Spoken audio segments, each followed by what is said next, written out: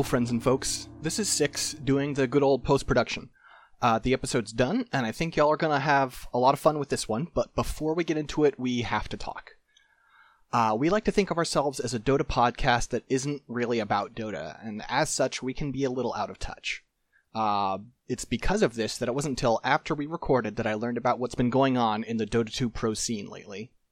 I talked to Nick about it, and we both agreed we needed to say something, so here we go. As part of a larger societal airing of abuses and bigotry, numerous allegations of sexual abuse and harassment about members of the Dota 2 Pro community have surfaced. This story is still developing, and right now it doesn't feel productive to get specific. We are not informed enough, frankly. We're just dumb jokers who like making wordplay about energy drinks. But even clowns like us understand the basic truth here. Believe victims, listen to their stories. Understand that just because someone plays well or makes hype commentary has no bearing on their moral character, and that it is our job to take these allegations seriously and make change. Abusers have no place in our community. And it is so hard to open up about the abuses you've suffered, especially in a community like esports that is overwhelmingly male, mostly white, and often extremely insensitive and sexist. Here at Battlecrow Reborn, we want to thank everyone who has come forward to tell their story about how they were mistreated. It is brave, it is hard, and we hope desperately that it leads to a safer and more honest community. Harassment of all sorts is commonplace in Dota, and the fact that it's just accepted as part of our game's dynamic is disgusting. If you were harassed, abused, physically, emotionally, verbally, whatever, we support you. If you tell your story, we will believe you and we will spread it. If you don't feel comfortable spreading it, that is more than understandable, and we hope you can find any relief you can get. I doubt this is the last time we'll talk about this issue, so I'll leave it at that for now. But just to reiterate, abuse has no place in our community. Believe and listen to victims, help them as best you can, and if you want to rush blindly to the support of the accused, don't talk to us. Enjoy the episode, gang. Here's Sing Sing Sing. Loo, ba-da-doo, doo-doo. Loo, ba-da-doo, doo-doo. Loo, ba-da-doo, doo-doo.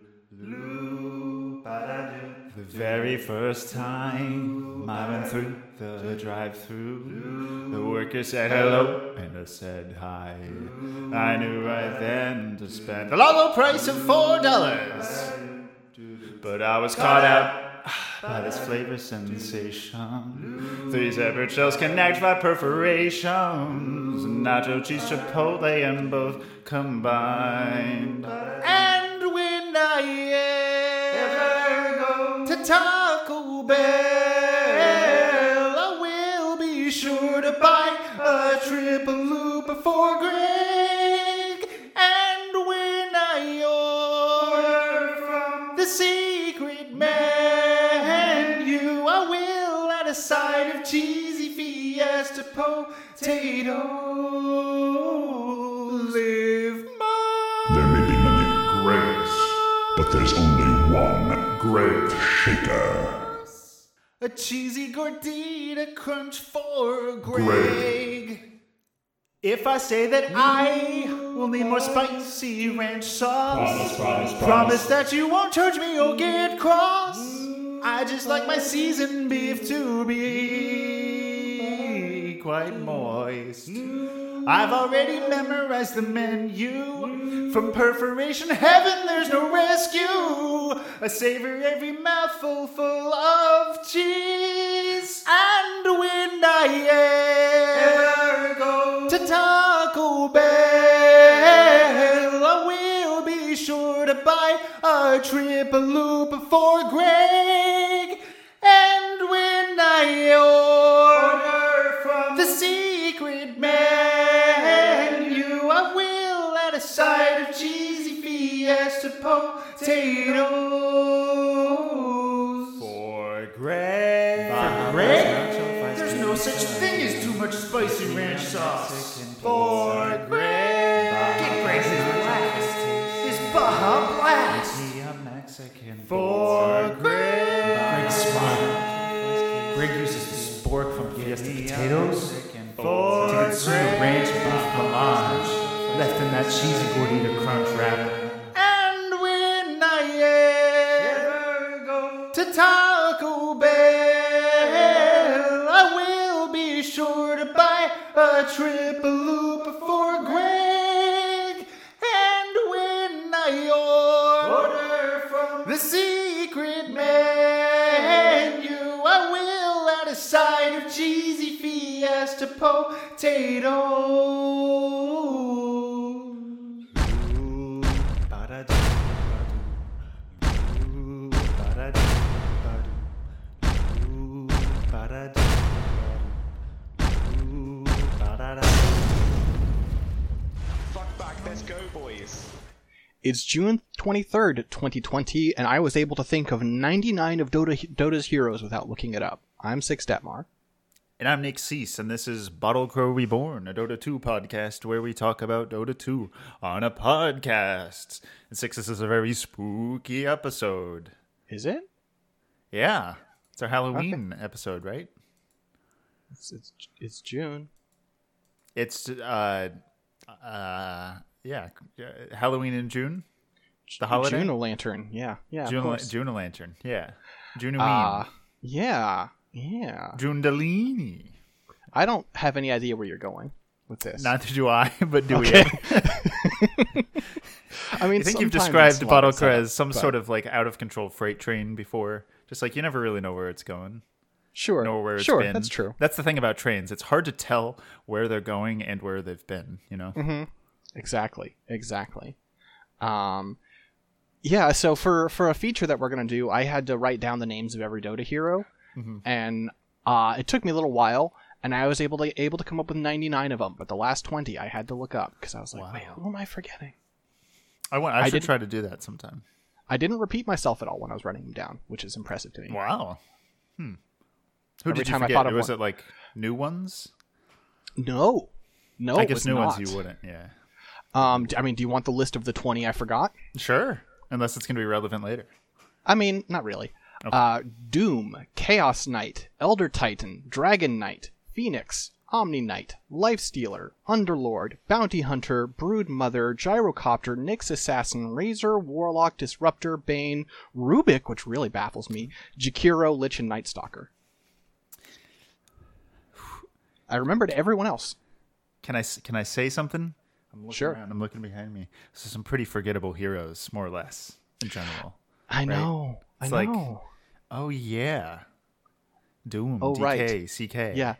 Disruptor. Disruptor. Right. I played a Disruptor game today. I don't have any Dota Plus.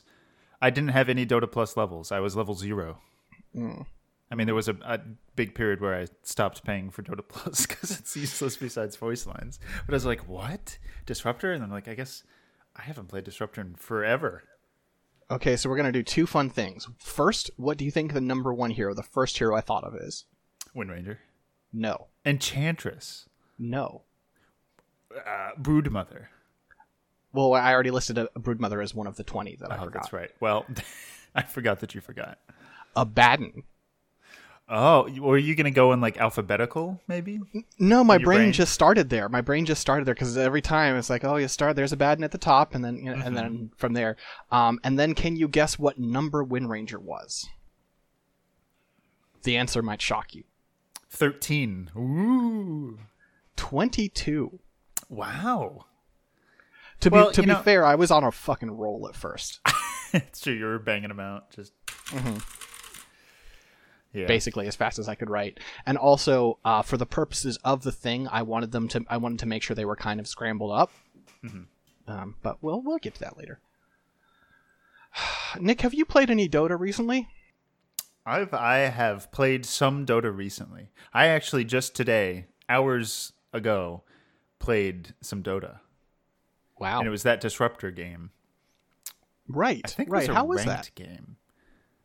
How yeah, was that? I played ranked with Jesse, host murders Jesse, and Jack, and none of us were cores, and our cores were lower MMR, shall we say? And it didn't really work out. Their team's cores were not lower MMRs. That was unfortunate. There was like an Ursa and a Slark on the enemy team, so I didn't last long as Disruptor. That's fair. But That's Disruptor's good. It was fun. I did stop Slark from killing me a remarkable number of times with Static Field. It didn't stop him from trying to pounce. Like, he kept just trying to pounce over. And I'm like, maybe one of these times, old Flipper or old Willie, whatever, Free Willie is just going to jump over. Yeah, he'll cross that rock wall that is dividing the artificial lake from the ocean itself, and he'll be free.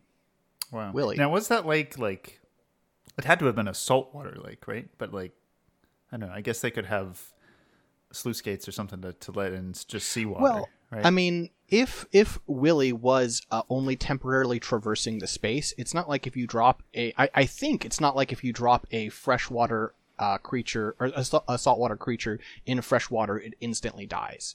I think it is like bad for it, but I think in the short term it can survive. I think that makes sense. Yeah, I don't like. I have no idea what I'm talking about. That just seems like logical to me. Well, that's right? for our not microbiology podcast. Microbiology. Yeah, microbiology of Newark. Yeah. No, it'd be microbiology online battle arena. Online biological arena. I'm not making a bumper, but if this somehow comes up again, I'll do it. That's my policy, is if we come up with segments as a joke and don't actually have the segment, no bumper. But if it starts being a recurring thing, I'll do the work. I mean, one of the hosts of We Like Dota has a PhD in not microbiology, but I forget. It is this is awful, but it is the closest thing that I know of to that field of people I know with PhDs. So. Science, got it. Science, yes, science, big science, cool okay. Science. I had something else. What were we talking about? We were talking originally about Dota. I also played that's Dota. Right. So I played exactly a week ago. We played 2 games of Turbo, but 3 days before that, so 10 days ago, we played 2 games of Turbo, and then you left, and I was in a funk, and I played 7 ranked games, 7 solo queued ranked games back to back. I did not know about this. Yeah, I played seven ranked games back to back, and I won 2 of them. Nice. Yeah.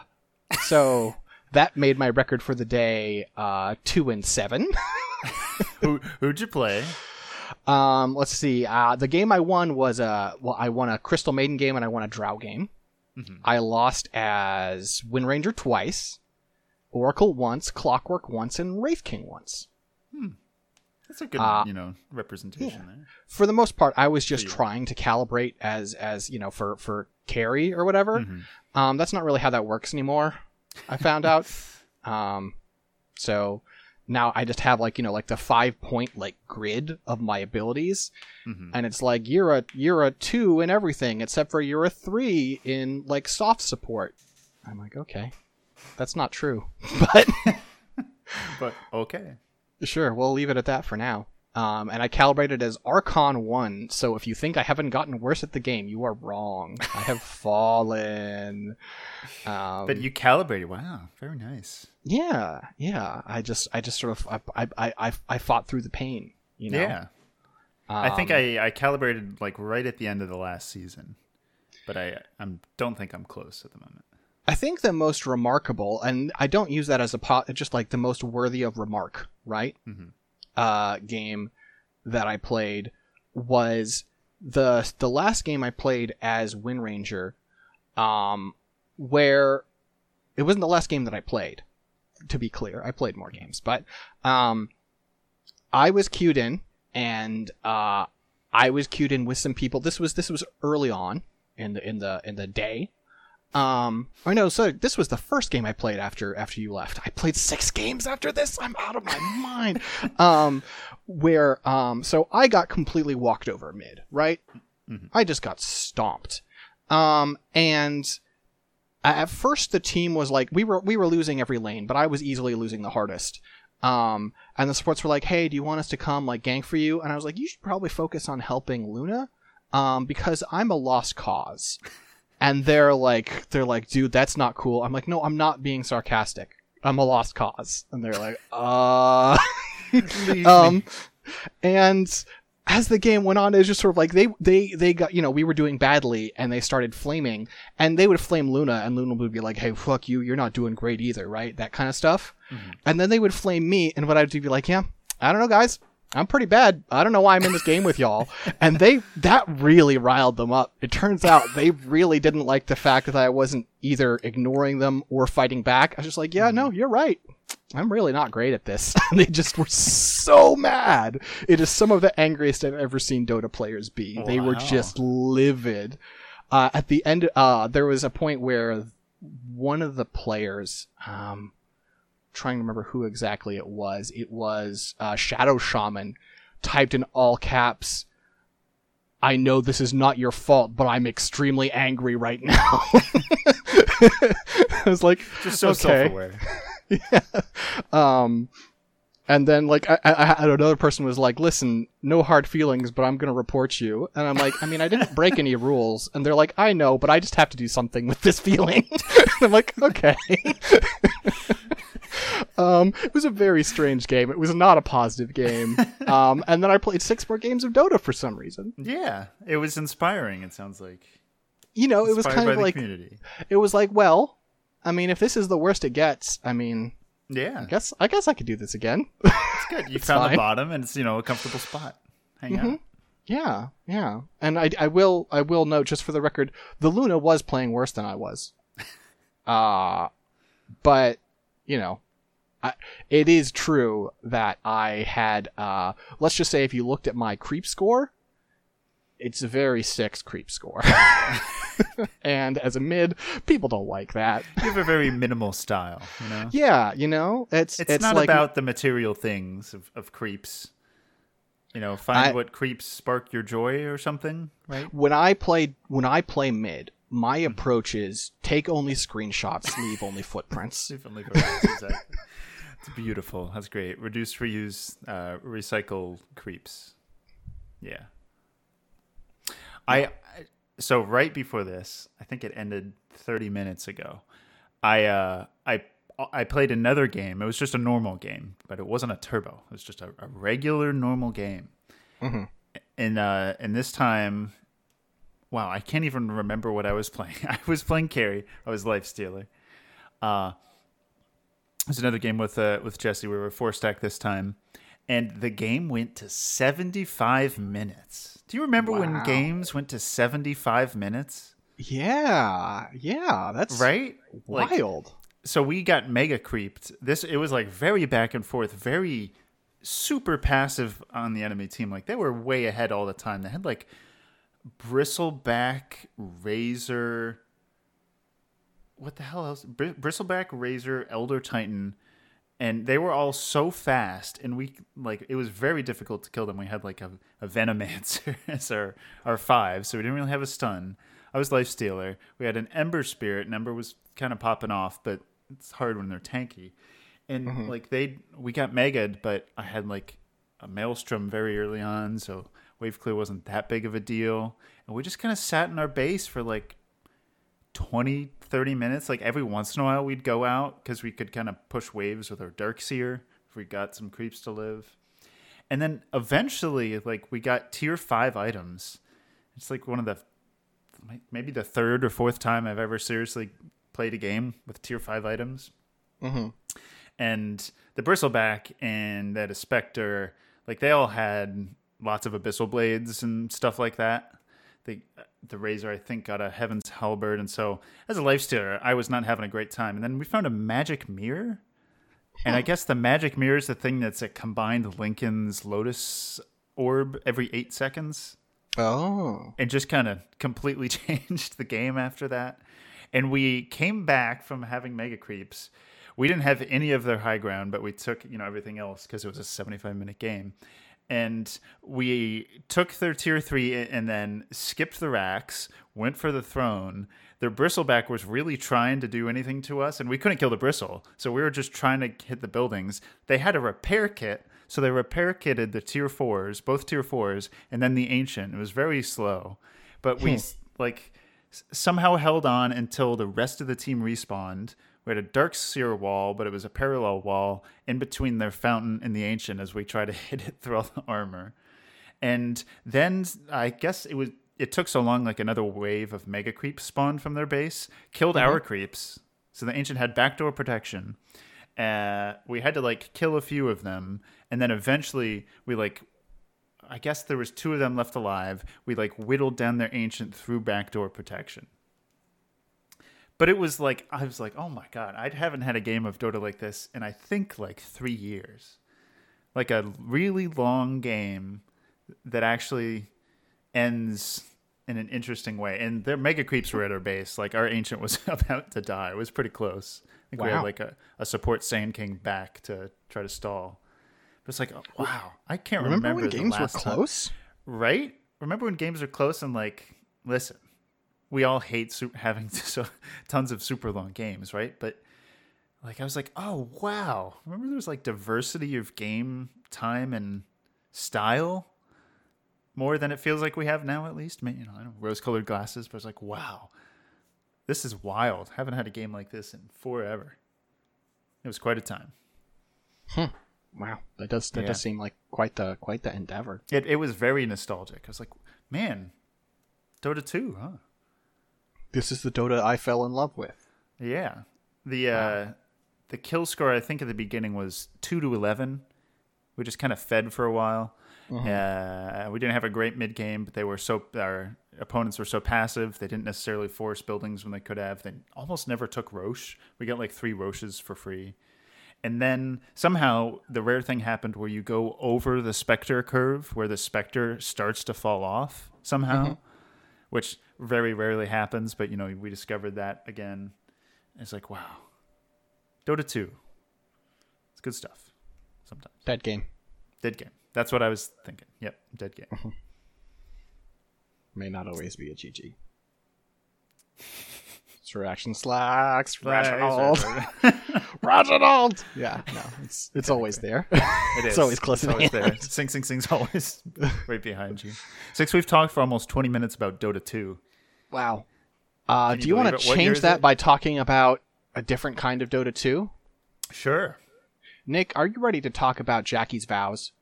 Alright, good job, team. I love all of you guys. It's been a pleasure playing with all of you. It's been a great journey. Thank you for this game. You fucking idiots. I hate it. I love it.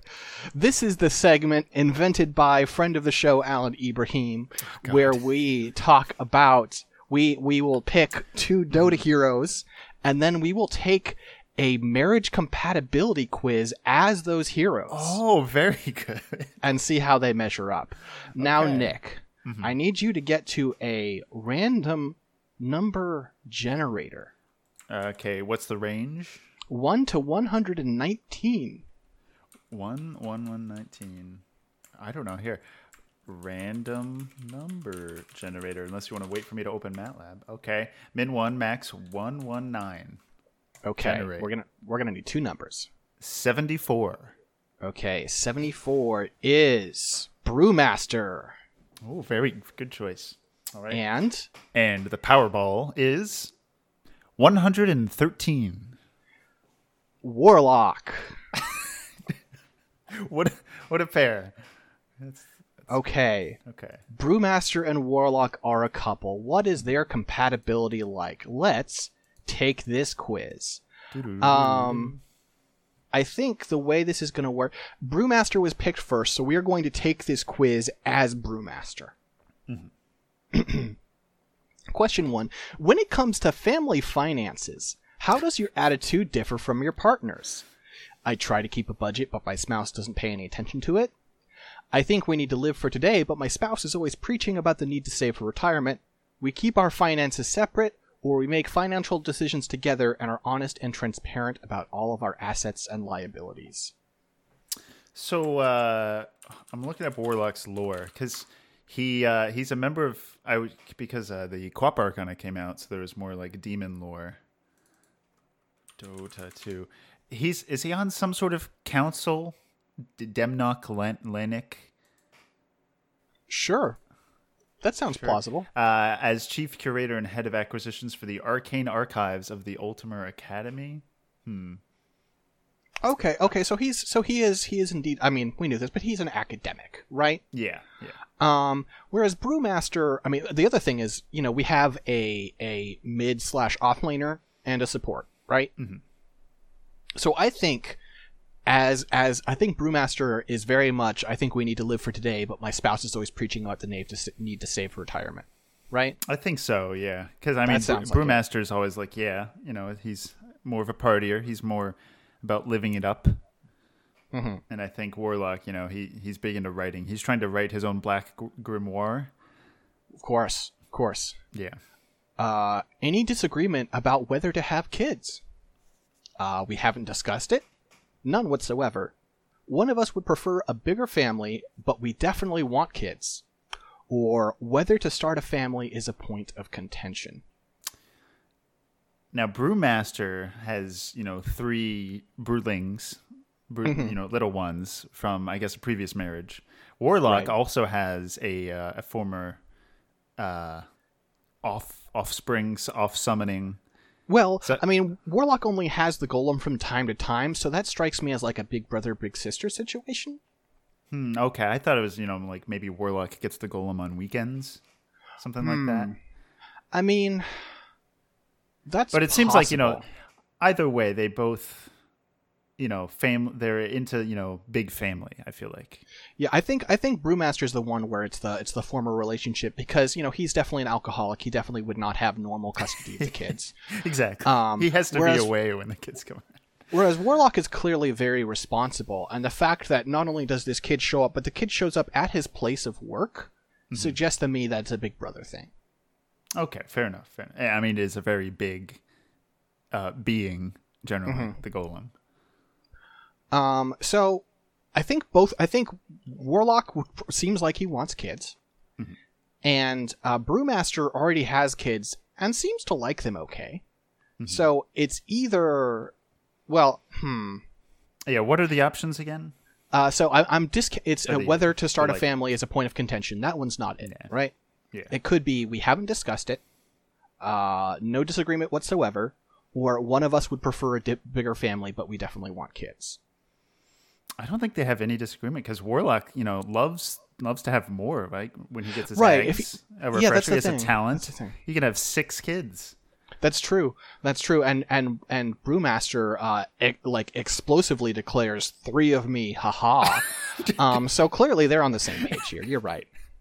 I can just picture. I don't know any of the Dota dads. I believe in We Like Dota who have 3 kids, but just imagine just a shirt says 3 of me, and it's the Dota 2 logo with their 3 kids pictures. It's just like, Dad, you can't wear that shirt to such and such event, to my swim meet. It seems like this quiz is probably 10 questions. Just a heads up. Perfect. So we'll be done next year. Who's in charge of running the household? There is a fair and equitable division of labor. No. I have to do all the chores while my spouse just loafs around.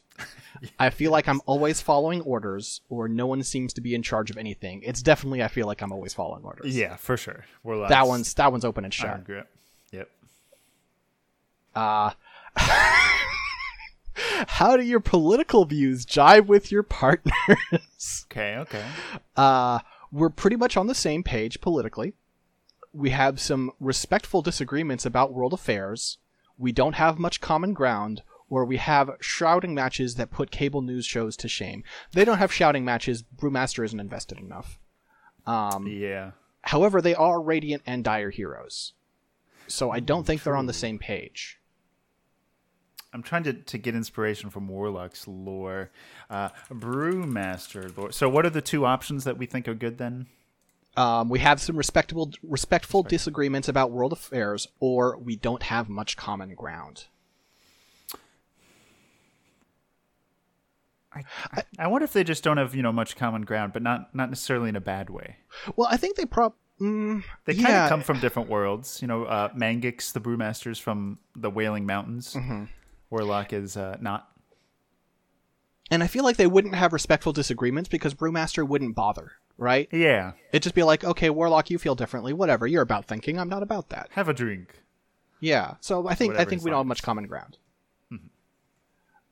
How do you spend your leisure time? each have our own hobbies and interests, which we pursue separately. We have the same hobbies and interests. We have a nice balance of shared hobbies and individual interests. We don't stop arguing about what to do long enough to do anything. That's definitely separate hobbies, right?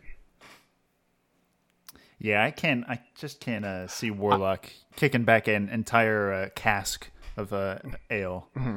And if like they were Brewmaster. both like supports, or if they were both cores or whatever, then you could see them sharing that, having a balance.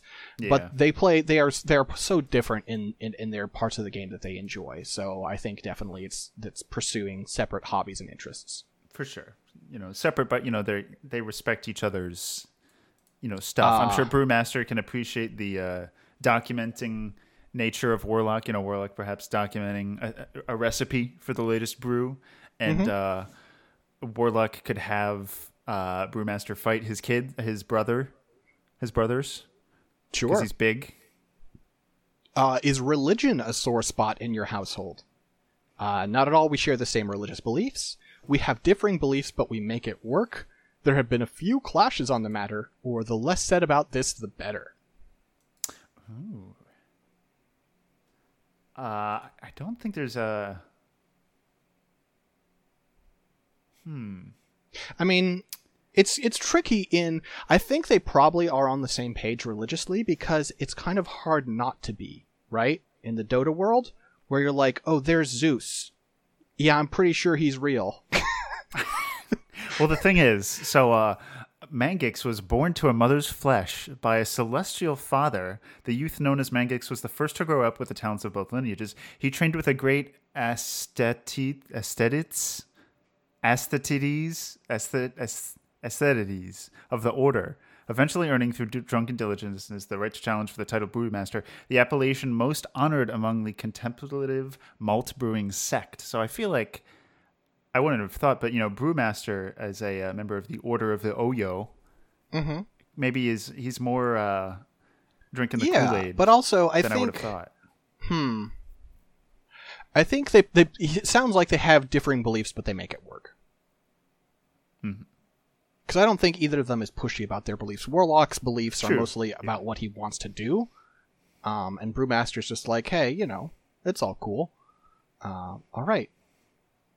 Do you share a common vision for the future?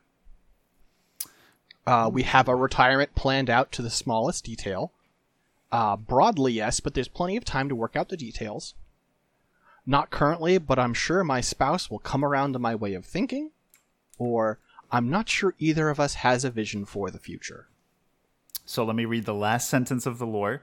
Warlock anticipates the day when he will have recovered every last lost spellbook. He has commenced writing his own Black Grimoire. It will undoubtedly be instructive. Okay, so he's already set himself up for a retirement where he's writing his book. Exactly. He's got plans.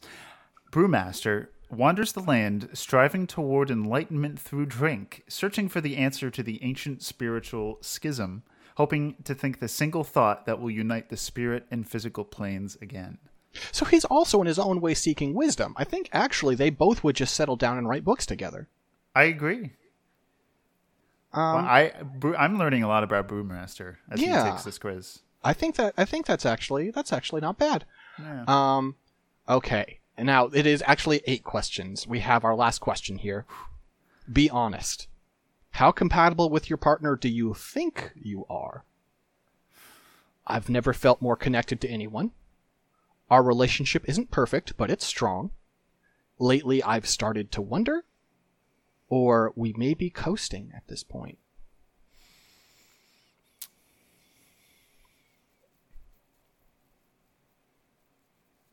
I mean, like think about the synergy here, right? Mm-hmm. You got Fatal Bonds and then the Keg Slam, whatever the fuck that thing's called, right? Yeah. You can have like the Golem sets off Cinder Brew, right? Because he's fire. Cinder Brew, yeah. And I mean, you also have one of Brewmaster's kids is a fire dude. Mm-hmm. Mm-hmm. And I feel like the slow is great. Warlock can kind of create have tornado setups. Exactly. Where the kids can kind of just run around amok while everyone else is much slower. I think the relationship isn't perfect, but it's strong. I think so. And I think that's probably the most correct answer in terms of compatibility. Because there's probably something lurking under the surface if they got along too well, Okay. Here's our result. It's hard to tell where you end and your partner begins. Remember, though, that while it's wonderful that you and your spouse are so close, it's also healthy to have your own interests and hobbies. Next time on Jackie's Vows, we will be taking an entirely different marriage quiz. Thank goodness. Because frankly, that one kind of sucked. Is there such thing as a good online marriage compatibility test? Of course. Of course. Imagine the day when we do get Jackie Mao on and we have him do it with like slacks. It's the same thing where we spring slacks on Nahaz. Mm-hmm. We could have Jackie's Vows with EE and slacks or something. Wow. Well, with that said, I'm removing those two from the list of possibilities so that next time they will not come up and we will have a new set. I'm excited. Great job, Alan. Great idea. Yeah. It wasn't that hard to realize how this would be. I don't know. I'm talking and I don't know why I'm talking. You ever have that experience where you're like, why am I speaking? Usually right for now? about an hour every week or two. Okay. Well, I think we've stalled long enough. Let's go ahead and talk about Jackie's Chow, shall we? Let's go grab some Jackie's Chow.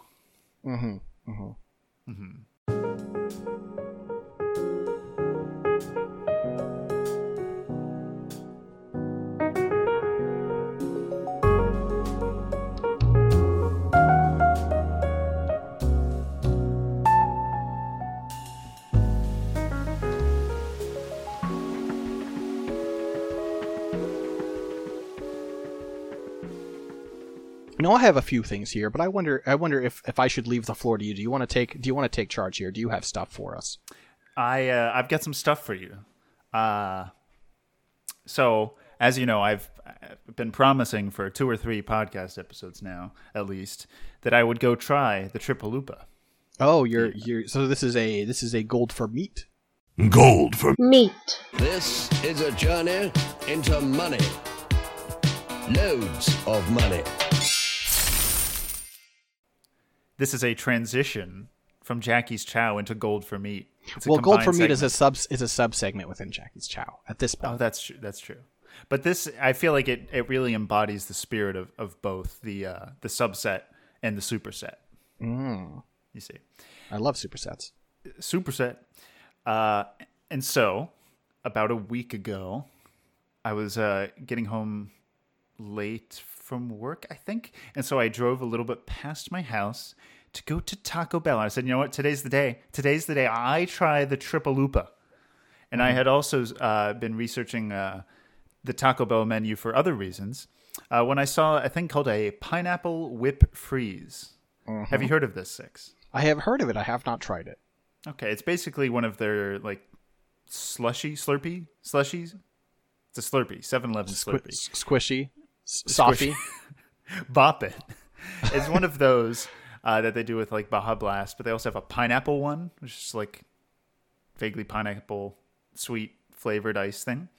Sure. And I was like, you know what? I will try this pineapple whip too, because I was talking about it with Greg, of course. For unrelated reasons to why I eventually decided to actually go to Taco Bell. And so I go up to the drive-thru and I say, I would like a Triple Lupa, a side of cheesy Fiesta potatoes, and a pineapple whip freeze. And there's this long pause. And then there's another long pause. I'm like, that's weird. It didn't sound like, the pre-recorded message. The person said, can I take your order?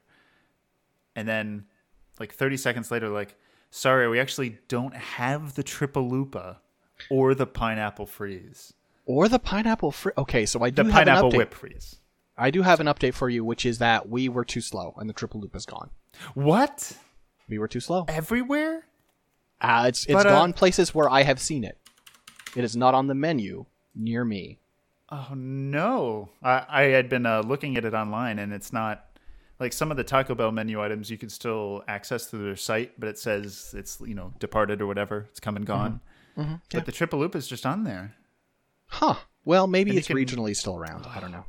Gosh. But yeah, so I'm, as far as I know, may never be able to eat of the Triple-Loop, of the perforations. It was awful. So instead, I got a beef chalupa. Because I've also never had a chalupa. I see. Like most Taco Bell menu items. And so, based on all the descriptions and, frankly, the pictures, what I was expecting was something that was deep fried and crispy. That is not what the chalupa is. It's like a fried flatbread. There's no crisp to it whatsoever. There should be crisp to it. You had a. Not. I'm Really? not going to say a bum one, but there should be a little crisp to it for sure. No, it was like a slightly more oily flatbread. So it's like a fried flatbread because it's got the chewiness. I was not expecting any chewiness, frankly. I'm not going to. I don't listen. Taco Bell, you know I love and respect you. Mm-hmm. Your local Taco Bell may not have killed it this time. I guess not. I don't know. Maybe I need to take excursions elsewhere for the pod to try other local Maryland Taco Bell franchises. Yeah. But yeah, I mean, it was good. It was a good like flatbread wrap thing, but not what I was expecting. Yeah, I mean it's not super crunchy, but it should have a little bit of crunch, a tiny bit. Interesting. So, Nicholas. Yes. Because you mentioned the whole Triple-Lupa thing and that you were like, oh, I thought it was here, I went to the Taco Bell website. And folks, it's time for the unexpected return of a character. A friend of ours has gotten a new job. Hey, would you like to make tacos at your house? We have the at-home taco bar. We'll just sell you ground beef and tortillas and some shredded cheese and some lettuce. You want lettuce? It's Lettuce Guy. Lettuce Guy, how's it going? Well, it's like Jesus said, let us have lettuce. That's exactly what Jesus said. So, are you still working at Subway? Are you double dipping here? Or? I am not like a corporeal being. I work wherever the need is driven. That's great. So, if I roll a high enough lettuce check, I can just summon you? I am not like a deity. I'm like an elemental. Oh, okay. I'll have to research how you work. Are you a celestial? Are you the same as Brewmaster's father? Are you Brewmaster's father? Listen, we go to the same hangouts sometimes, but I wouldn't say we're like buddy. You wouldn't. I see. Well, Lettuce Man, thank you for stopping by. I'm not sure why I find you so amusing, but I hope to talk to you again. Take care. And remember, if you put a bunch of lettuce in a jar and leave it, you'll get lettuce-all. You'll get lettuce-all? Lettuce-all. It's an alcoholic beverage that tastes like lettuce. I thought you were going to say like kimchi or something, but I guess you will technically make lettuce-all along with your kimchi. Your bad kimchi. You're just fermented cabbage. I guess it's not kimchi. It won't have spice. It'll be awful kraut. We just call it imchi. I see. That's good to know. You're very multicultural, Lettuce. So at our eventual Bottlecore live show, we're just going to bring bags of lettuce to throw into the audience at this point, right? By the time we'll have developed an entire segment for you, Lettuce Man. we'll have someone put on a mask to represent and channel your being, and we'll throw lettuce into the crowd. You would think that voice would hurt my throat. It doesn't. Really? It's like a I nice can just natural do that. resting. I mean, Well, who knows? it feels Maybe- it feels a little weird, but it does feel very sustainable. If I just wanted to talk about that in my life, I would probably forget sometimes, but otherwise I could do it. Maybe Ice Fraud needs a new voice. Maybe my Ice Fraud already had one. maybe that's why we haven't heard from Ice Fraud in a while. He's fallen on some tough times. He's a hawking lettuce now, a door-to-door lettuce salesman, Sounds like a great skit idea. When you ate lettuce, you could tell which Phantom Lancer was the real Phantom Lancer. God. One day they're actually going to add it. That you can tell which Phantom Lancer is just the Phantom Lancer.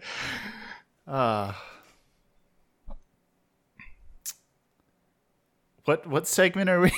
What train car am I? That was Gold for Meat that we was were in Gold the middle for of. Meat, yes. You were talking. Okay. We were talking about the chalupa when we were. Yeah. Yeah. So I had a Taco Bell experience, and I actually went back to Taco Bell a second time since the last episode, and I got a cheesy gordita crunch and a pineapple freeze. The cheesy gordita crunches are real. Amazing! It was great. I think it was actually after a hard day's work of home improvements of Neuwirth. Wow.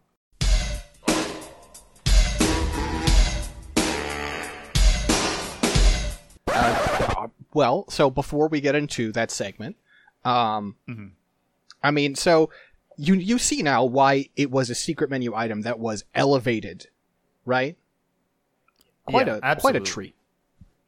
It really does elevate, like.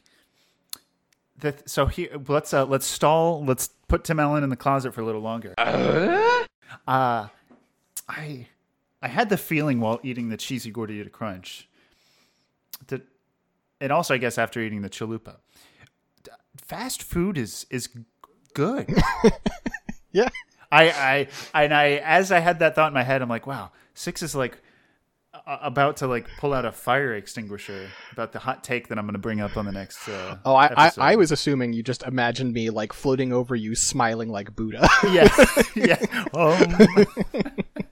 Live Moss.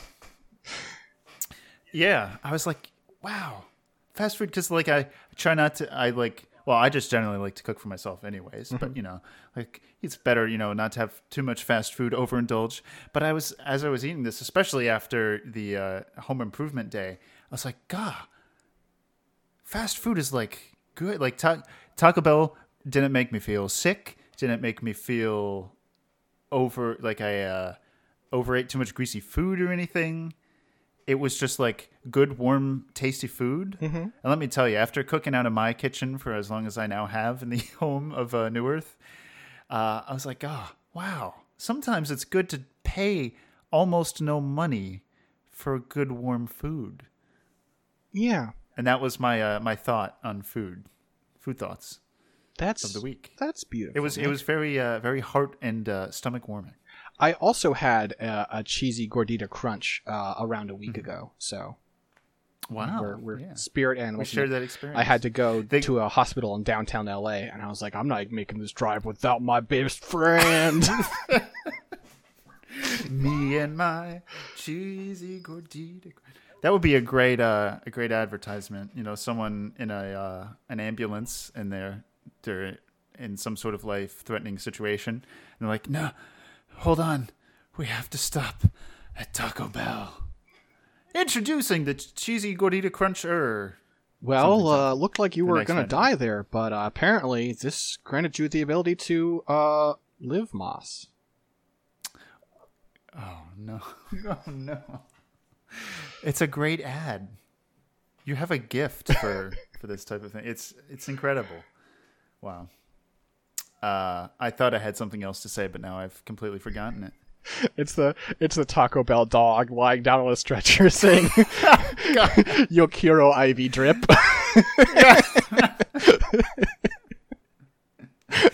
Oh, wow. Yokiro adrenaline.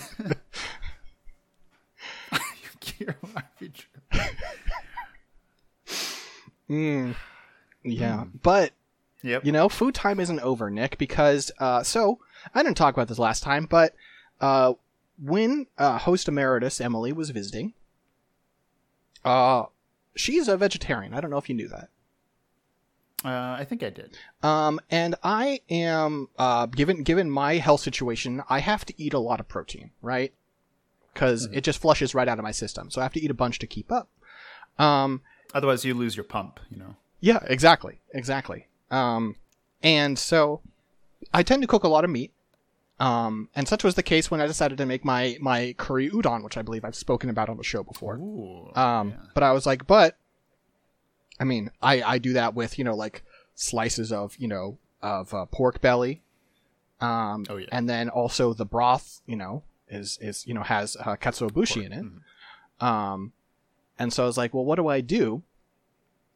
And that's when I had an idea. Nick, can you hit a button on your soundboard for me? I want you to want leek.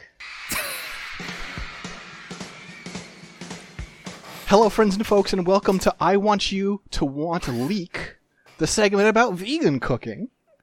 That's what you came up with. Excellent. I knew the vegetarian segments were coming. We've been planning for this day. But I Want You to Want Leek does not disappoint. So tell me about your I Want You to Want Leek experience. So first of all, for the broth, I went for vegetable better than bouillon, and then from there I just added the curry roux, and that was fine, right? Onions, I was able to do that as usual. But the real thing was, what am I going to do about the pork belly? Yeah, the topping. And it's like, well, I could do tofu, but tofu is not that interesting, right? Mm-hmm. It's like a blank canvas, but yeah, exactly. It's hard. Thank you for the transition, Nick, because you know what? I busted out some paint for this one. We're going to talk about how to do a crispy pan-fried tofu. Ooh. So I'm going to give you rough amounts. This is not, this is cooking, right? This isn't exact science. Mm-hmm. But I mean, Jackie would never even follow an exact recipe. But I took a package of tofu, of firm tofu, and I cut it into cubes. Like you know what a tofu cube looks like, about that size. Yeah. Nothing huge, but like, a bite. Bite size. Mm-hmm. And then I poured over it a tablespoon of soy sauce. And I kind of stirred it up very gently because it's going to break up with your spoon if you're at all hard with it, or even medium. You have to be very gentle. Yeah. Very delicate. A fold. And then in a separate bowl, you're going to get 2 tablespoons of cornstarch and a dash of garlic powder and a pretty good dose of ground black pepper. Oh, yeah. You mix that up. You take those soy sauce soaked tofu. You toss them in that, and then you just fry them on your pan with some olive oil. And you're going to fry them. It's going to take like 2 or 3 minutes aside. You're going to flip them multiple times so you get a good crisping on each side. And what you're left with is a very nice textured tofu with a little bit of like a nice like soy sauce garlic flavor with a little bit of pepper. And also with the frying, it insulates it pretty well for when you put it in the broth. Yeah, yeah. So altogether, it's quite good. The thing about frying tofu, I will say, is you can't let it sit for very long. It will lose the attributes that make it appealing. But as long as you serve it relatively quickly, that's a perfectly good, in fact, I would even say great, vegan solution. That does sound great. Yeah. So the way I would have approached this, I would have probably maintained the form factor of the pork belly, actually. So what I've done before is, you think about like the small, like 2 bite-sized rectangle of pork belly that you'd probably serve. Sure. Like not the thin or like the larger palm-sized slices, but like the thin rectangle pork belly, more like bacon cut of pork belly. Right. So what you do, you take your firm block of tofu and you cut it into that shape. So not cubes, but these slices, thick slices. My problem with that, I'll let you continue in a moment. My problem is I would be very concerned about it breaking because tofu is very brittle and soft. Exactly. And so what you have to do is, if when I've done it this way, it's been highly successful. Put it on a sheet pan, toss it in the oven or like a toaster oven for 15 minutes on like 400 or something. And what it'll do, it'll like firm up the tofu, and that way you can fry it in the pan and you can like throw it around almost like a piece of meat. Huh. That's very clever, Nicholas.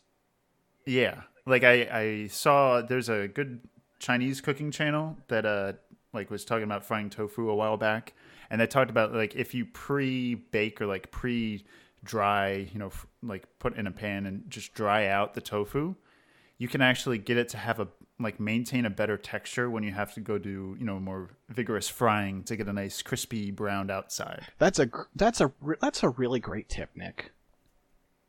Thank you. It's good. And like the finished product is nice and chewy. Like it's like, how I think your cubes probably worked almost the same way because they were smaller. And so it had time to like cook the inside more than if you fried like a thick slice. So I think you probably got something similar there. But like whenever I've tried before to just fry, out of the carton tofu, I was never really that happy with it. Yeah, there's a tendency to like you have like the center that is kind of undercooked and it kind of melts, but in a way it's not like melt in your mouth. It's kind of like it hits your mouth and then it disappears. Yeah, it's like like as we said, tofu blank canvas. It's like vaguely bean flavored, right? Mm-hmm. When you bake it like that for 10, 15 minutes, it also, because it like evaporates some of the water, it kind of like cooks out that flavor a little bit too. Mm-hmm. And so you're left with this chewy thing that doesn't have the like earthiness or like the bitterness of the bean. It just kind of like tastes like you're chewing a firm bean patty thing. And then you fry it. You get it nice and crispy. You put on soy sauce, hot chili oil, stuff like that. And when you put it on top of things, it'll, it doesn't last as long as crispy meat, right? Like you said, it's the nature of tofu, I think, usually. Mm-hmm. But like, it'll be more resilient for when you're frying it and tossing it around. It's good stuff. And the chew, I really like the chewiness of it. It's good stuff. That sounds delightful. I am definitely going to use that trick. Yeah.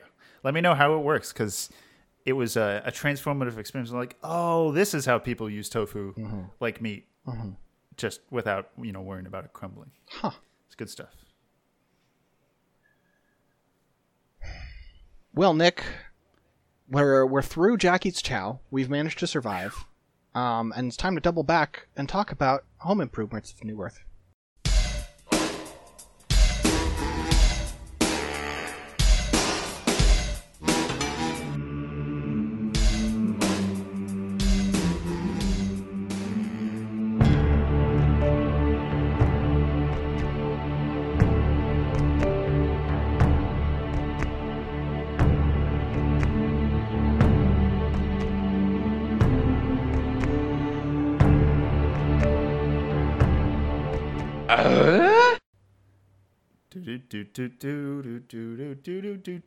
That's not the right. No, it's not it. No, that's Jackie's Chow. Unfortunate. There's been a major patch released for the home of New Earth. Previously, I think I've talked about how I knocked out a sidewall in my house that connected a former porch that became an enclosed porch. Sure. And this also had the fireplace on it with the chimney that I knocked out. The problem is the main floor of the house was like 2 to 3 inches above the concrete slab that forms the floor of the previous porch. So somehow, unless I just kind of kept it and decorated it, it'd be a little weird. It would have been manageable. But I'm running hardwood everywhere, so I don't want to put hardwood on just concrete to begin with. Right. And so took all this weekend, basically Friday, Saturday, and then touch up, put things back on Sunday.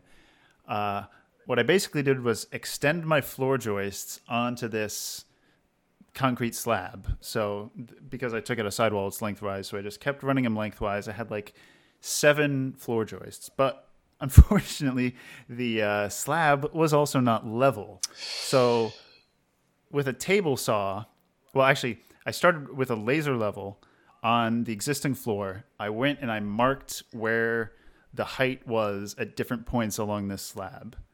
So it was anywhere from like 7/8 of an inch up to like 2.5 at the end.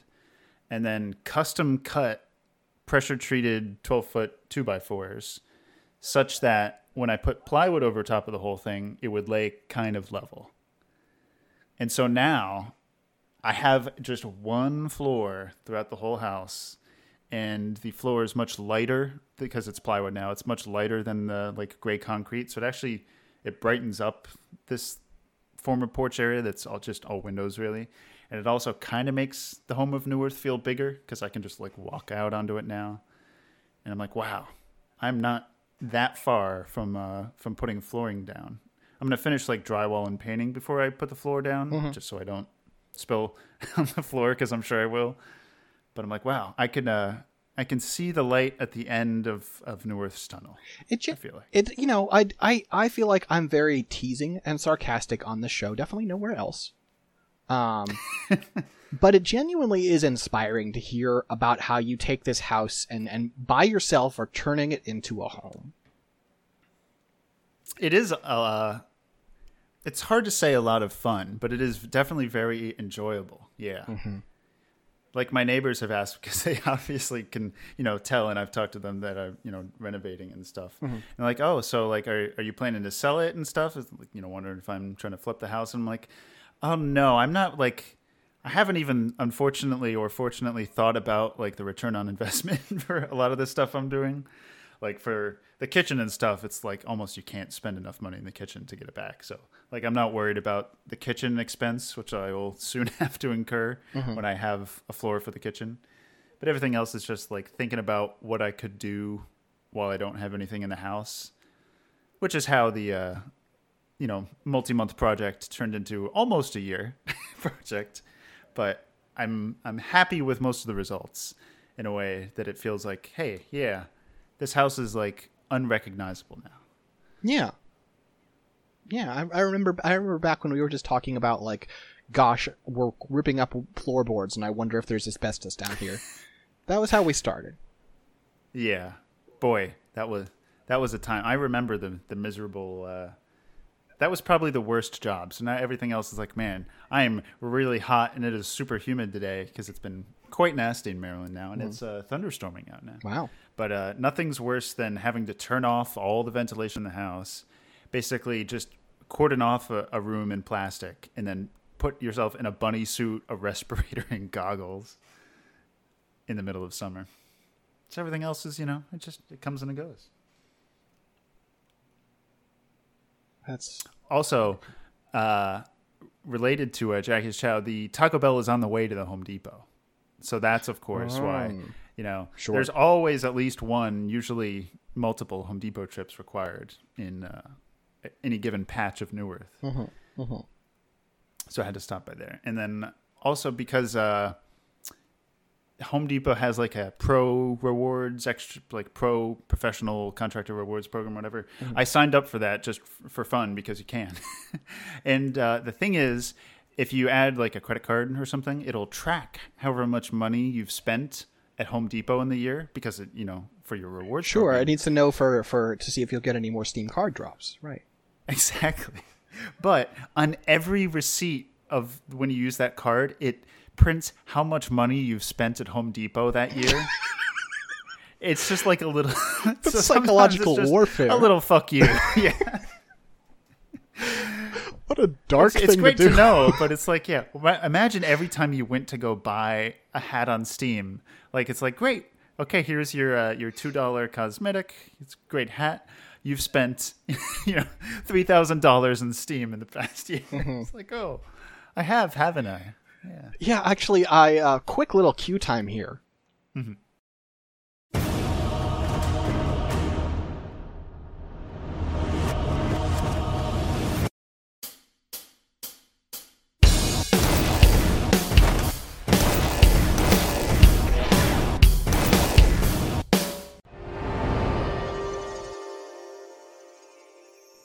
We've been playing.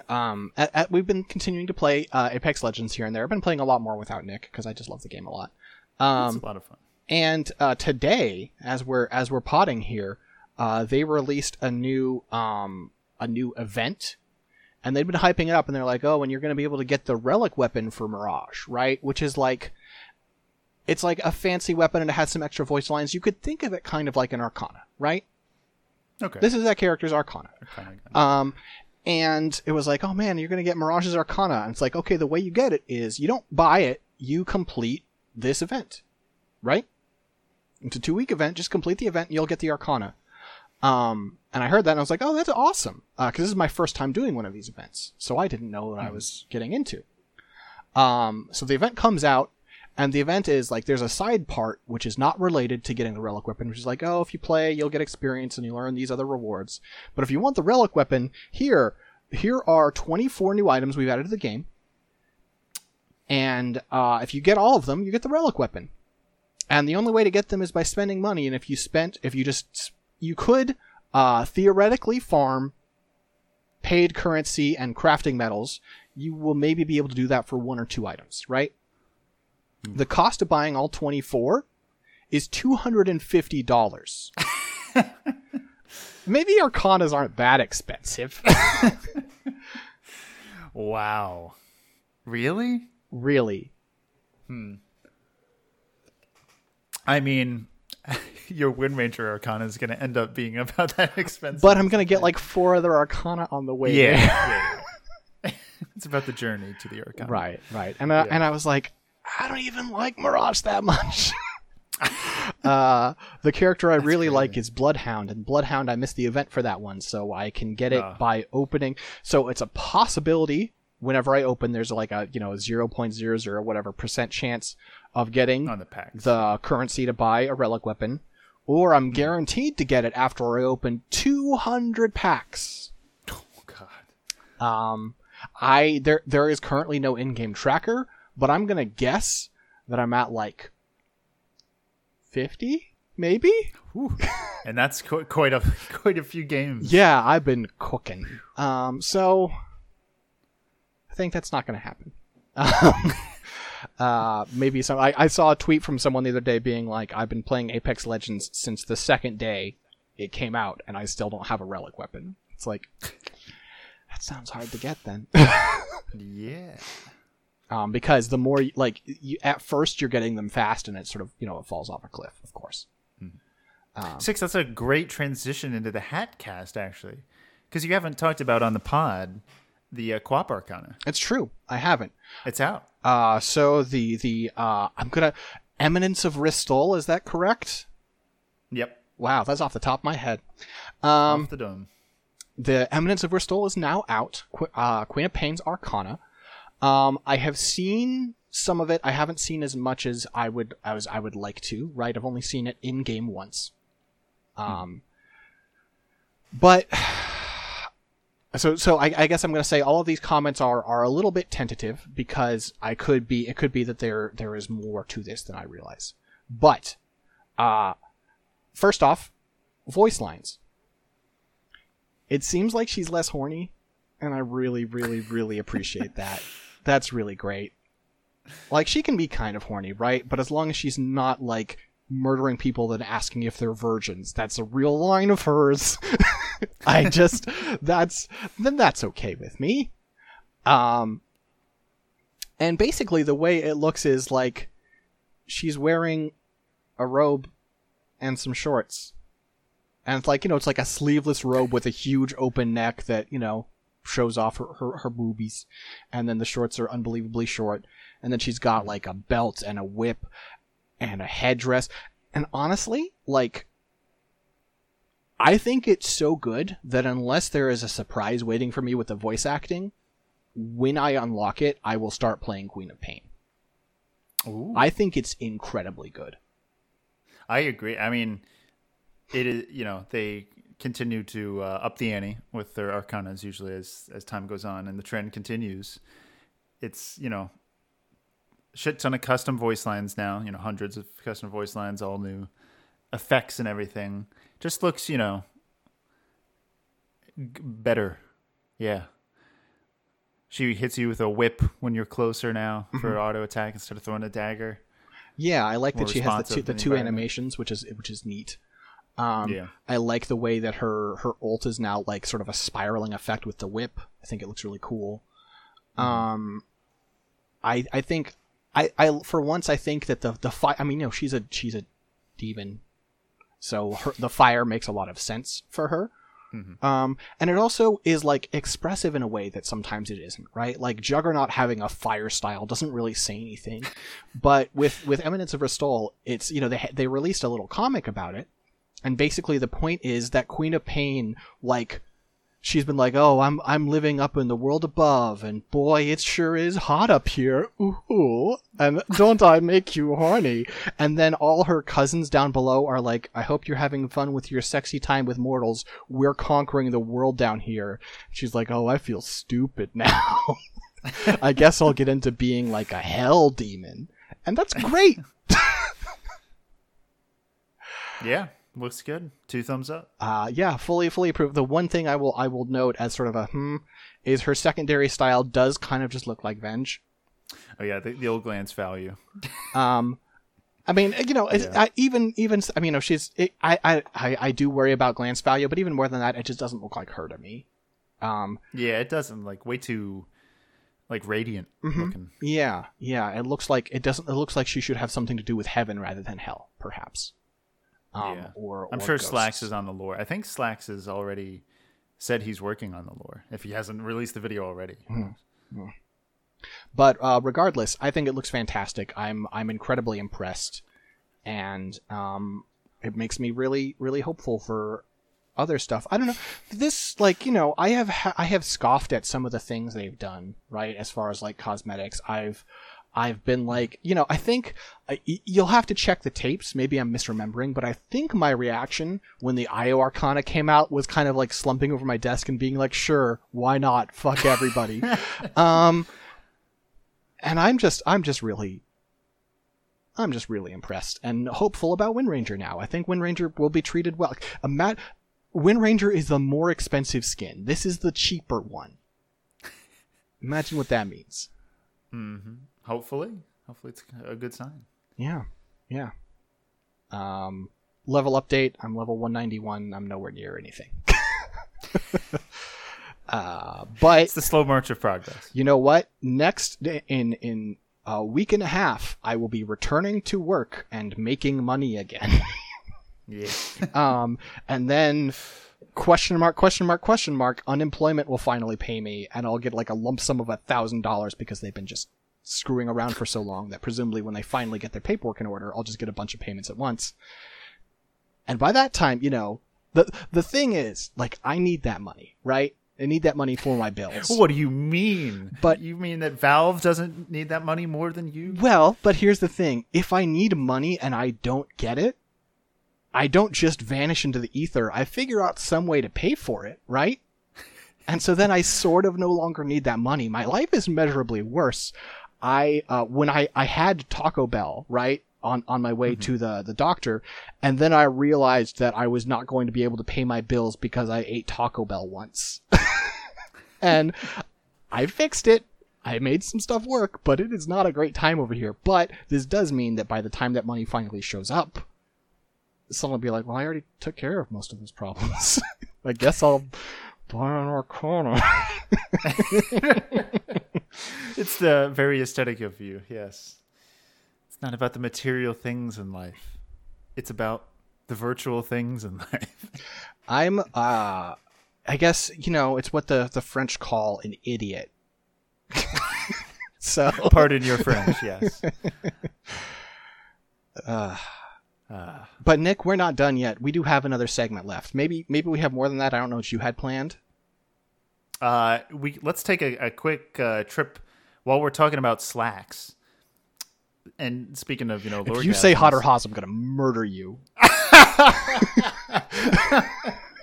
Oh man, I really just gotta make one up just so that when you say things like that, I can do it, even though I wasn't planning it.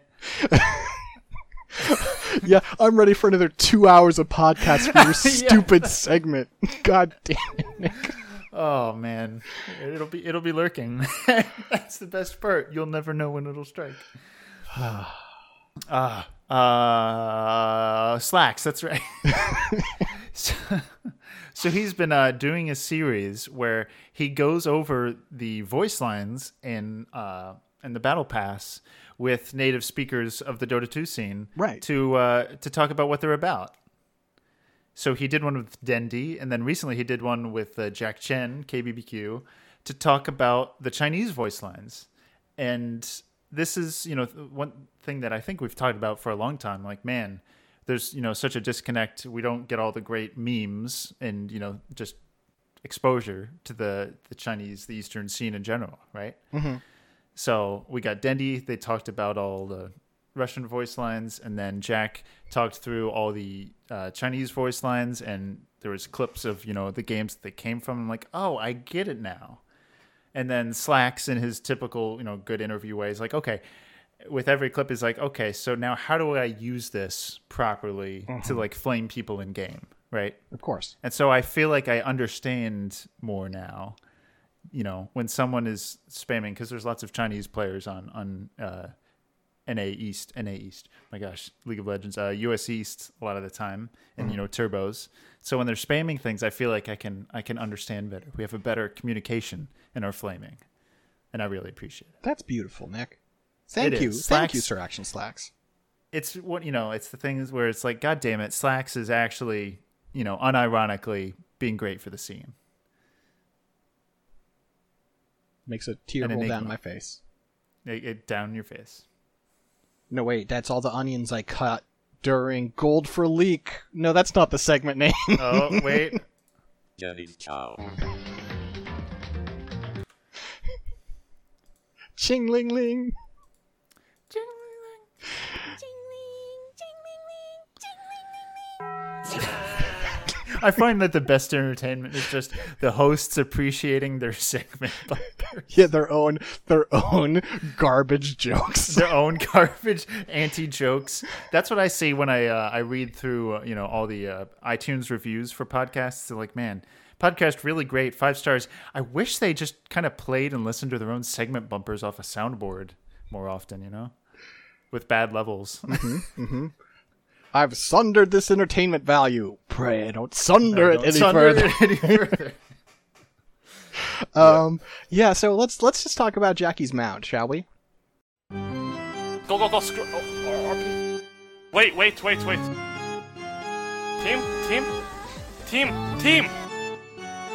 Get back. See that leg go after it. No!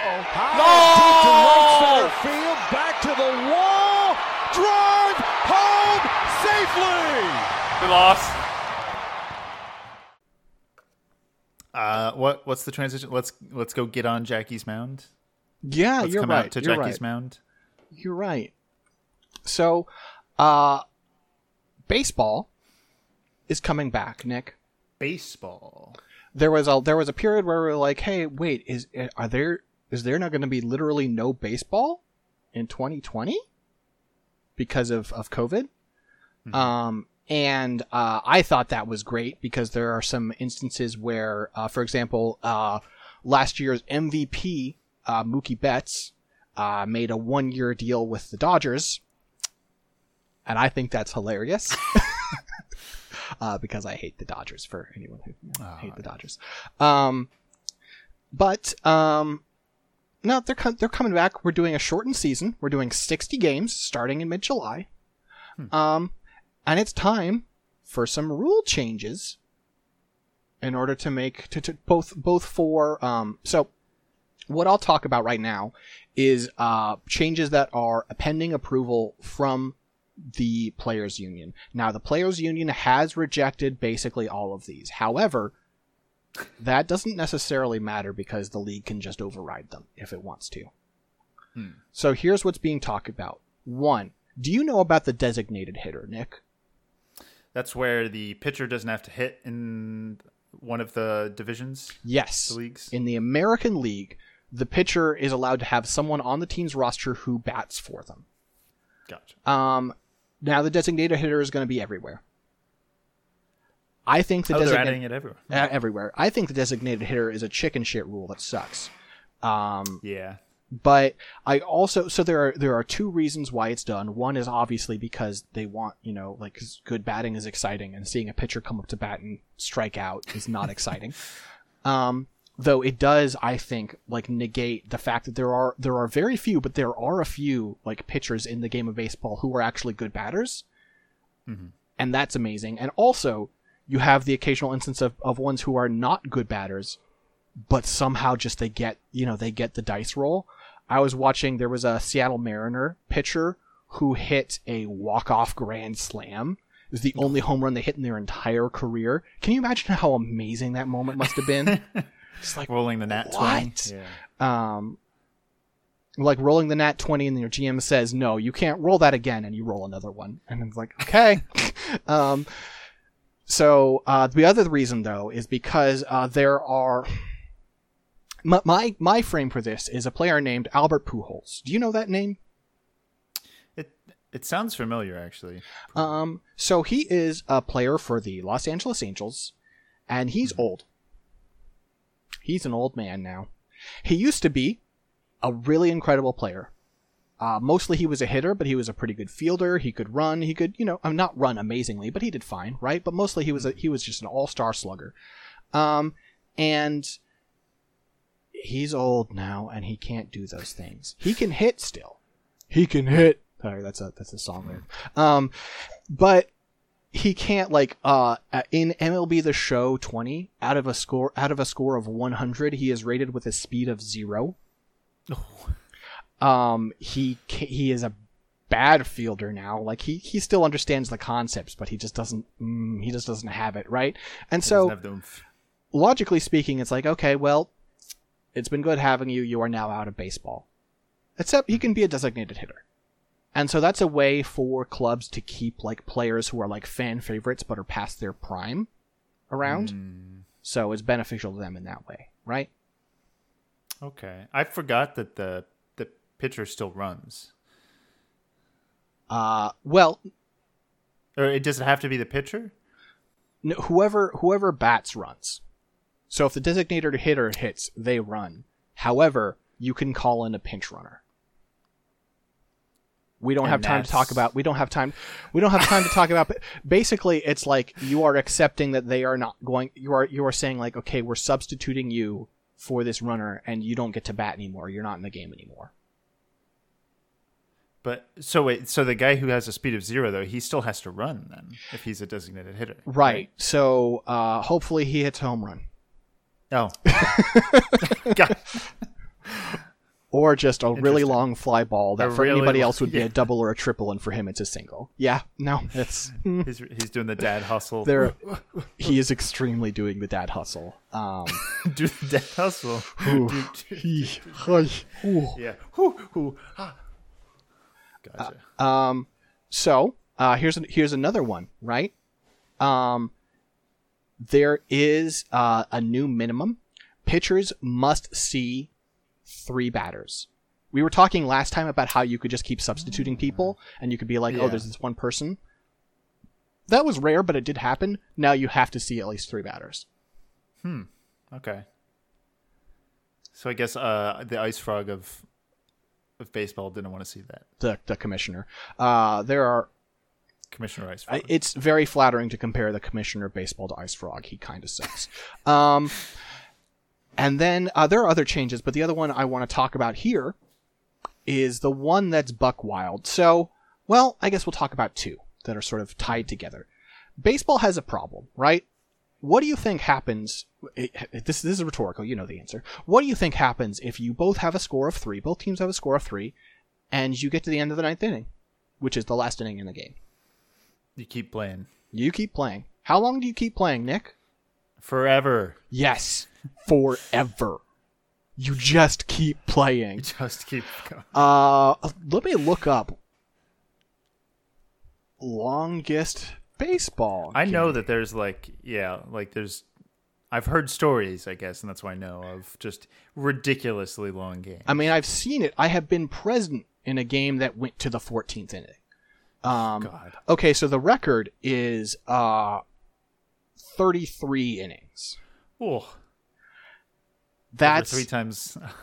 Okay, that's just in professional baseball. In the actual MLB, 26 is the longest. At which point the game was called because it was so dark no one could see. By the way, that 33 inning game was 8.5 hours long. Oh God! Baseball, yeah, like regular baseball. 9 innings of baseball is a long freaking time. It's long to watch baseball. Mm-hmm. At least like in the stands. If it's like passively on TV, which I'm sure it is, and that's why it's good to watch. Sure, but like, yeah. Yeah, baseball takes a long time, and baseball as a sport is declining, right? Mm-hmm. Because people are being like, wait, this takes forever, and a lot of time is just staring at people standing still. Why would I watch this? Which is a very fair question. I think it's great, but I can't really argue with people who say that. And so there are 2 new proposed rules to address this. 1, ties. Let's just let ties happen, right? But so that's the way stuff like, most football, soccer works, yes, right? Yes. It's, best of 2 and you just get different points if you win versus tie. For sure. Right. There are not a lot of American sports that do that. No. American sports don't like that idea. No. You gotta have a winner and a loser. And sometimes, for example, in hockey, you have the shootout, right? Yeah. Which I mean, even in soccer, like you have to, for tournaments and stuff, playoffs, you have to have some way of actually deciding a winner. Well, I mentioned the shootout because it's a shitty way you just don't have to decide. All the time. The shootout is a really shitty way to decide who wins a game. In my opinion. And baseball's like, I see you, and I erase you, because the proposal here is that after the 9th inning, every inning thereafter, if it goes into extra innings, at the start of the inning, the team that's batting automatically places a runner on second base. Can they like steal? Sure. Were there limits on? Okay. Sure. No, if you got a runner, you have a runner at second place, and you can also make that runner a pinch runner if you want, who's a person whose only job in the entire game of baseball is to run, basically. And also just to ease the pain a little bit, if you're a pitcher, and that runner scores, that's not considered that's not going to go against your ERA, your earned run average. Huh. Because they didn't earn that. They handed it. They ran it. So. Huh. Yeah. I mean, baseball needs changes, right? I understand. And I don't even know that I would have, I think this is a really clumsy solution. But here's the other thing is, the debut of Jackie's Mound was me explaining that what I love about baseball is how much it sucks at everything. So this might actually be great because of how terrible it is. Yeah. I mean, I think cricket also has the same rules. Like I remember hearing stories of ridiculously long cricket games, right? Mm-hmm. Cricket doesn't have innings, I don't think, but like they have the perpetual game idea. Sure. And I feel like that's, objectively a fun, interesting thing, in the same way that, my 75-minute Dota game is objectively a fun, interesting thing that can happen in the game. Mm-hmm. But I'm sure like for actual fans, or, people watching, it's like nobody wants to fucking watch more than 9 innings of baseball. Mm-hmm. Mm-hmm.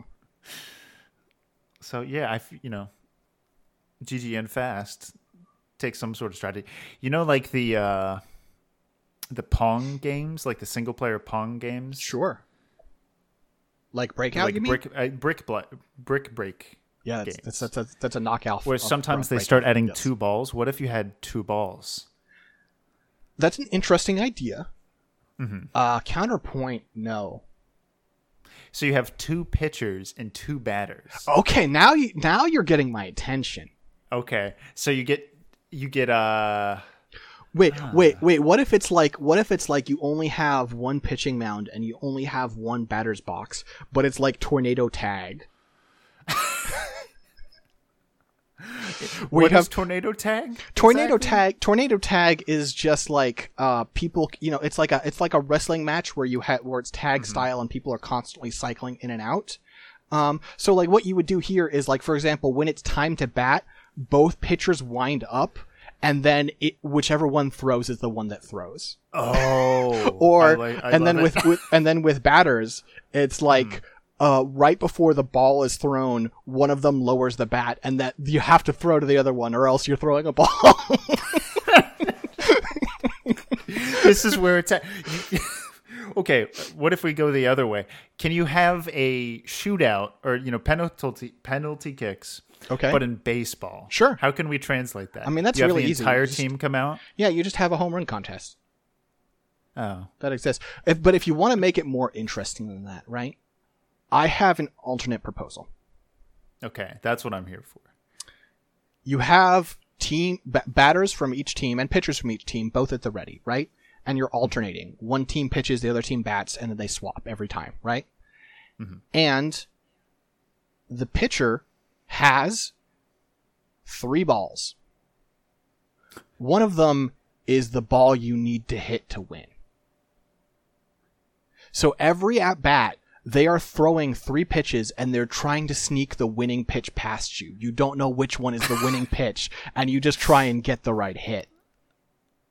Interesting. And if you get the hit, then the next person goes and it's their turn. And if you sneak the pitch past them, then congratulations, you won. But if you don't, then it goes back to the next person. And I've created another endless game. What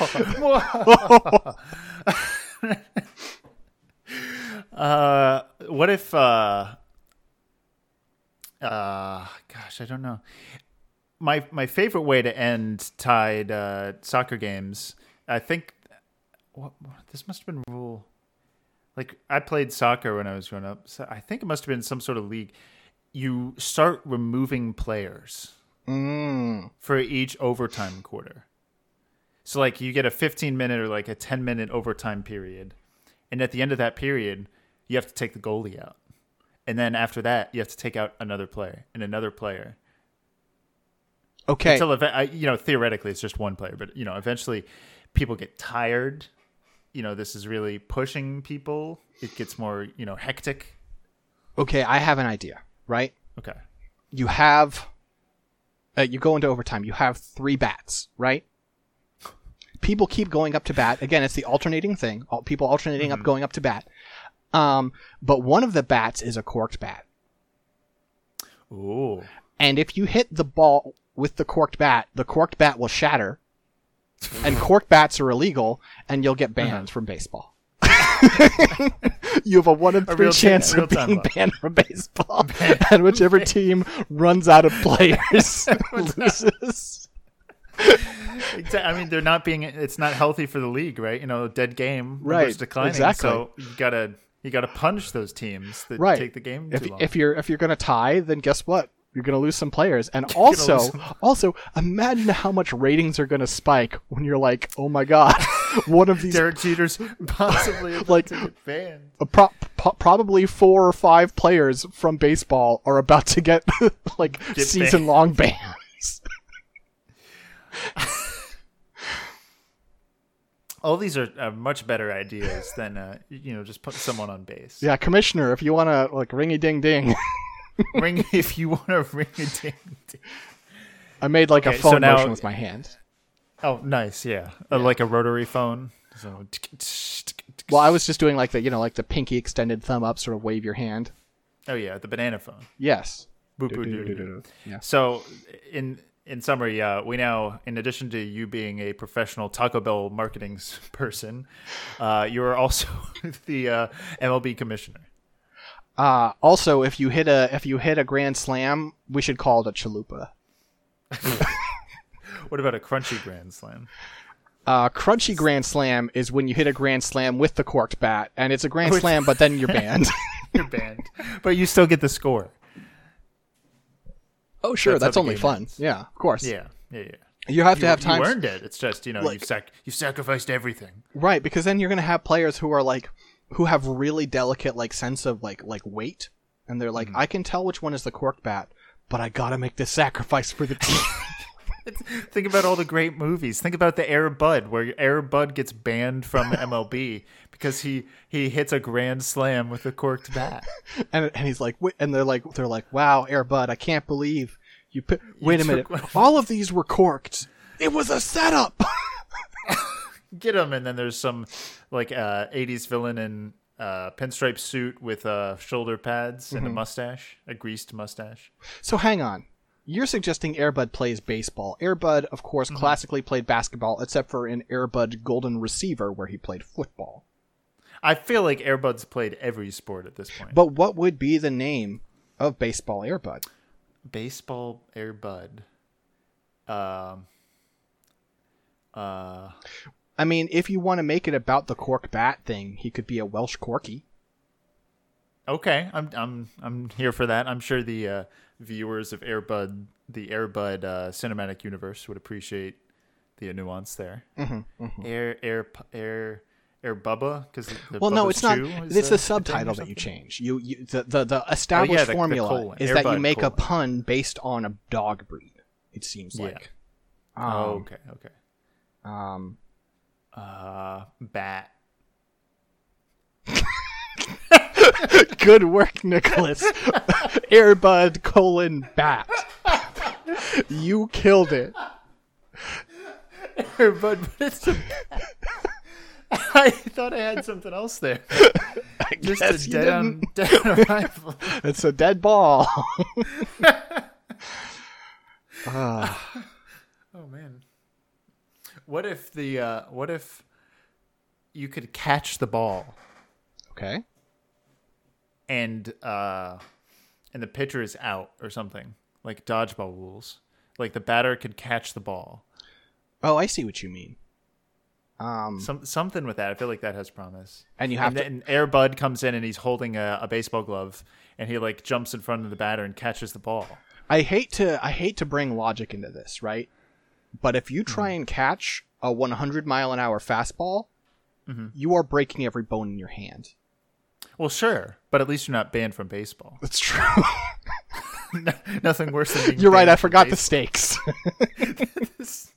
The stakes have never been higher. But if you suspect someone's going to going to try and catch the ball, you can swap the ball with the grenade. Yeah, I was trying to think like, wow, yeah. There need to be counters to the counters, right? Mm-hmm. I'm trying to think of a way in which you have the pitcher throw from home plate and the batter is on the mound, and somehow that works. That could work just fine. Mm-hmm. Let me think. Okay. Oh no. So this is going to be better than Airbud. you have the batter on the mound. Okay. You have the pitcher at home plate. You have the catcher, behind the mound, right? Because of course the catcher needs to be there. You have the batter facing backwards towards the outfield, so they can't see the pitch coming, and they have to sort of catch it as it passes them the other way at 100 miles an hour. Well, I mean, not everybody throws a 100-mile-an-hour fastball. That's pretty rare. Okay.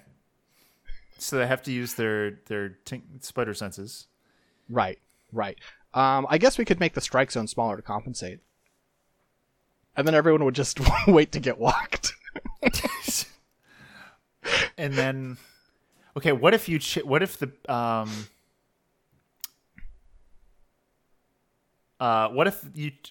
the boring answer. You have to play with a softball now after the 9th inning. Okay. I don't know what that would do to the game. Isn't the softball like slower? I mean, that's partially because you throw it underhand, and you wouldn't have to throw it underhand. But yeah. Even if you didn't, it's bigger, true. right? That's true. So I guess it would probably cause more injuries to the pitcher. I mean, really, you don't need to change anything about baseball. If you want to stop games from going into extra innings, just ward their jungle. That's true. You got to bring it back to the basics sometimes. You really just do. Ward their jungle. You really do. That's what you do. You can put 2 players from the batting team in the outfield as interference. That would get ugly. Unless they also have bats, then that's okay. Yes, that's true. They also have bats. So Airbud will be in the outfield, and he'll stop one of the outfielders from catching the ball. Mm-hmm. The Airbud bat. Do you think Airbud could, in these days, get like a sponsorship from Bud Light, from the Budweiser Corporation? I think it would be tricky, because of the conflict between family values and terrible alcohol. Mm-hmm. But it's certainly not impossible. Okay. I'll get my Budweiser agent on my. I mean, I Budweiser think the way you'd have to do it is you'd have to have like a grown-up Airbud who's like watching his kids, right? And like the kid, whatever, the owner from Airbud is there as like an adult, and so you also got to do the same actor, and then like they're watching him, they're like, wow, things sure have changed, and the kid's like, well, the no longer kid is like, one more for old time's sake, and Airbud's like, rough, and throws a Bud Light, and it jumps in the air and catches it, and that's the commercial. I genuinely think you could do a sentimental, nostalgic Airbud Budweiser commercial as like a Super Bowl commercial, and it would be a smash hit. Yeah, because you were talking, and I'm like, I actually started to get nostalgic. You could feel it. Airbud. You could feel it. It's like, one more for old time's sake, pal. And then an old golden walks out. Oh, wow.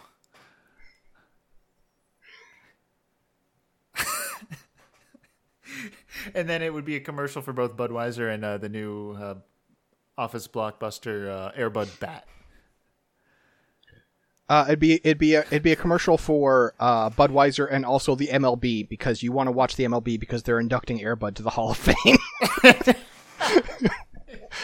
Exactly. For the publicity, they got to get viewers, right? Yeah. That's the real. Okay, that's what you really do. Is you need to take pages from wrestling, which is also definitely doing really well right now. Yeah. You need to have gimmicks. You need to have players like in the middle of a game. Like, what if Mike Trout was chasing a ball from outfield, right? Mm-hmm. And he's like, wait, he's coming into the infield. Oh my God! He just did a DDT to.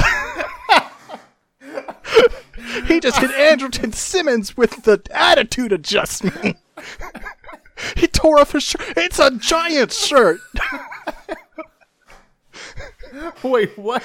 It's a Giant shirt? It's a Giants shirt. The San Francisco Giants. The company. I see.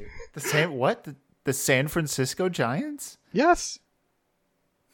Oh, okay. I thought you meant like the New York Giants. No, there's a baseball team called the San Francisco.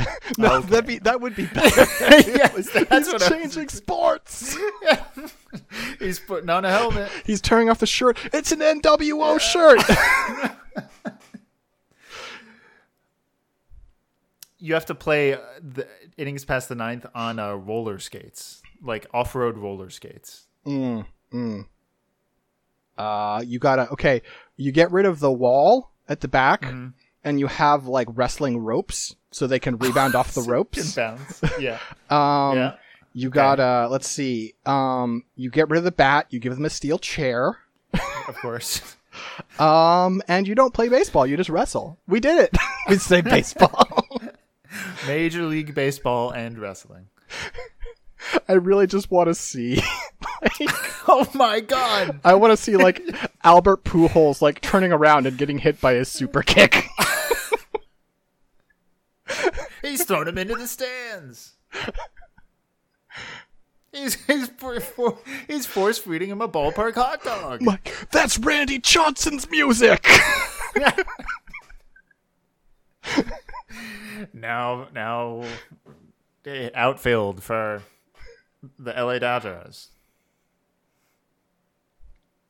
I mean, honestly, you basically have that. Like, I think even in the Jackie's Mound bumper is the organ, right? Like, what that is pretty close to wrestling. Well, they do have walk-up music. It's not personalized enough, I think. I mean, like, you need to really lean into it, and you need to not, like, I think, here's how you make that work, right? Mm-hmm. Is you don't have to say what your batting order is, and you can change it every inning. Oh, that does make sense. Because then you get the moment of, wait, that's so-and-so's music, so you know who's batting. Six, I've got some good news and I've got some bad news. Which one do you want first? Is the bad news that we're coming up on an hour and 45 minutes of this stupid podcast? Sure. The good news is in the general text channel of the Discord that we're in. Oh my God! Air Bud, 7th inning fetch. Wow. Air Bud knocks one out of the park when he takes up baseball in this fun and heartwarming Disney adventure. This time, Buddy joins in and shows that he's a natural baseball player with major league talent. Wow. That is... Let's play ball. I'm watching this entire minute-long trailer. He catches the ball in his mouth. Ow. Of course. I mean, sure. He's got jaws. Wait, there's Sheriff Bob. I think Sheriff Bob is a bad guy. Nick? Yeah? Do we need to watch 7th Inning Fetch for the next Bottle Crow? I think we do. I think that's our homework. Watch Air Bud's 7th Inning Fetch. Imagine making Jackie Mao watch an Air Bud movie. Imagine Jackie Mao watching an Air Bud movie. I'm now on air-bud.fandom.com. Air Bud 7th Inning Fetch is the 4th film in the Air Bud series. Mm-hmm. Let's see. How big is this? Nick, we got to stop talking. We've been at this for so long. There's so much more Air Bud lore. Air Bud Golden Receiver, Air Bud 7th Inning Fetch, Air Bud Spikes Back, which is volleyball, Air Bud World Pup, because it's soccer, it's the World Cup. Of course. That's all of the Air Bud movies. Honestly, I'm now feeling nostalgic and feel like eventually I'm going to have to watch the original Air Bud. I think we'll have to do that after 7th Inning. Nick, I've never seen an Air Bud movie. You've never seen an Air Bud movie? Oh my god. I guess my first will be 7th Inning Fetch. And then after that, you'll have to go back to the classic Air Bud. I wonder how many years it's been since I've watched Air Bud. It's such a 90s movie concept. Wow. There's like a lot of hijinks, I think. You don't say. I'm just I'm remembering all the plot points. I think there's like lots of sneaking in and out of the house. I think this 90s Disney movie about a dog playing sports has hijinks in it. Hijinks, if you can believe it. Hijinks. Nick, we're shutting the show down right now. We're stopping. Just permanently closing the feed. Renaming no, it to, this is Air Bud. We're doing such a good job. How could we possibly end the show forever now? But this episode has to stop. I'm sorry. There's a YouTube clip uploaded by Zainab Danish called Air Bud 7th Inning Fetch Diaper Change 2. Uploaded 2 months ago with 865 views. 2 months ago. Oh, I can't wait to watch Air Bud 7th Inning Fetch. Wow. Wait, does Air Bud wear a diaper? Oh, I mean... You couldn't let him poop on the field. Why not?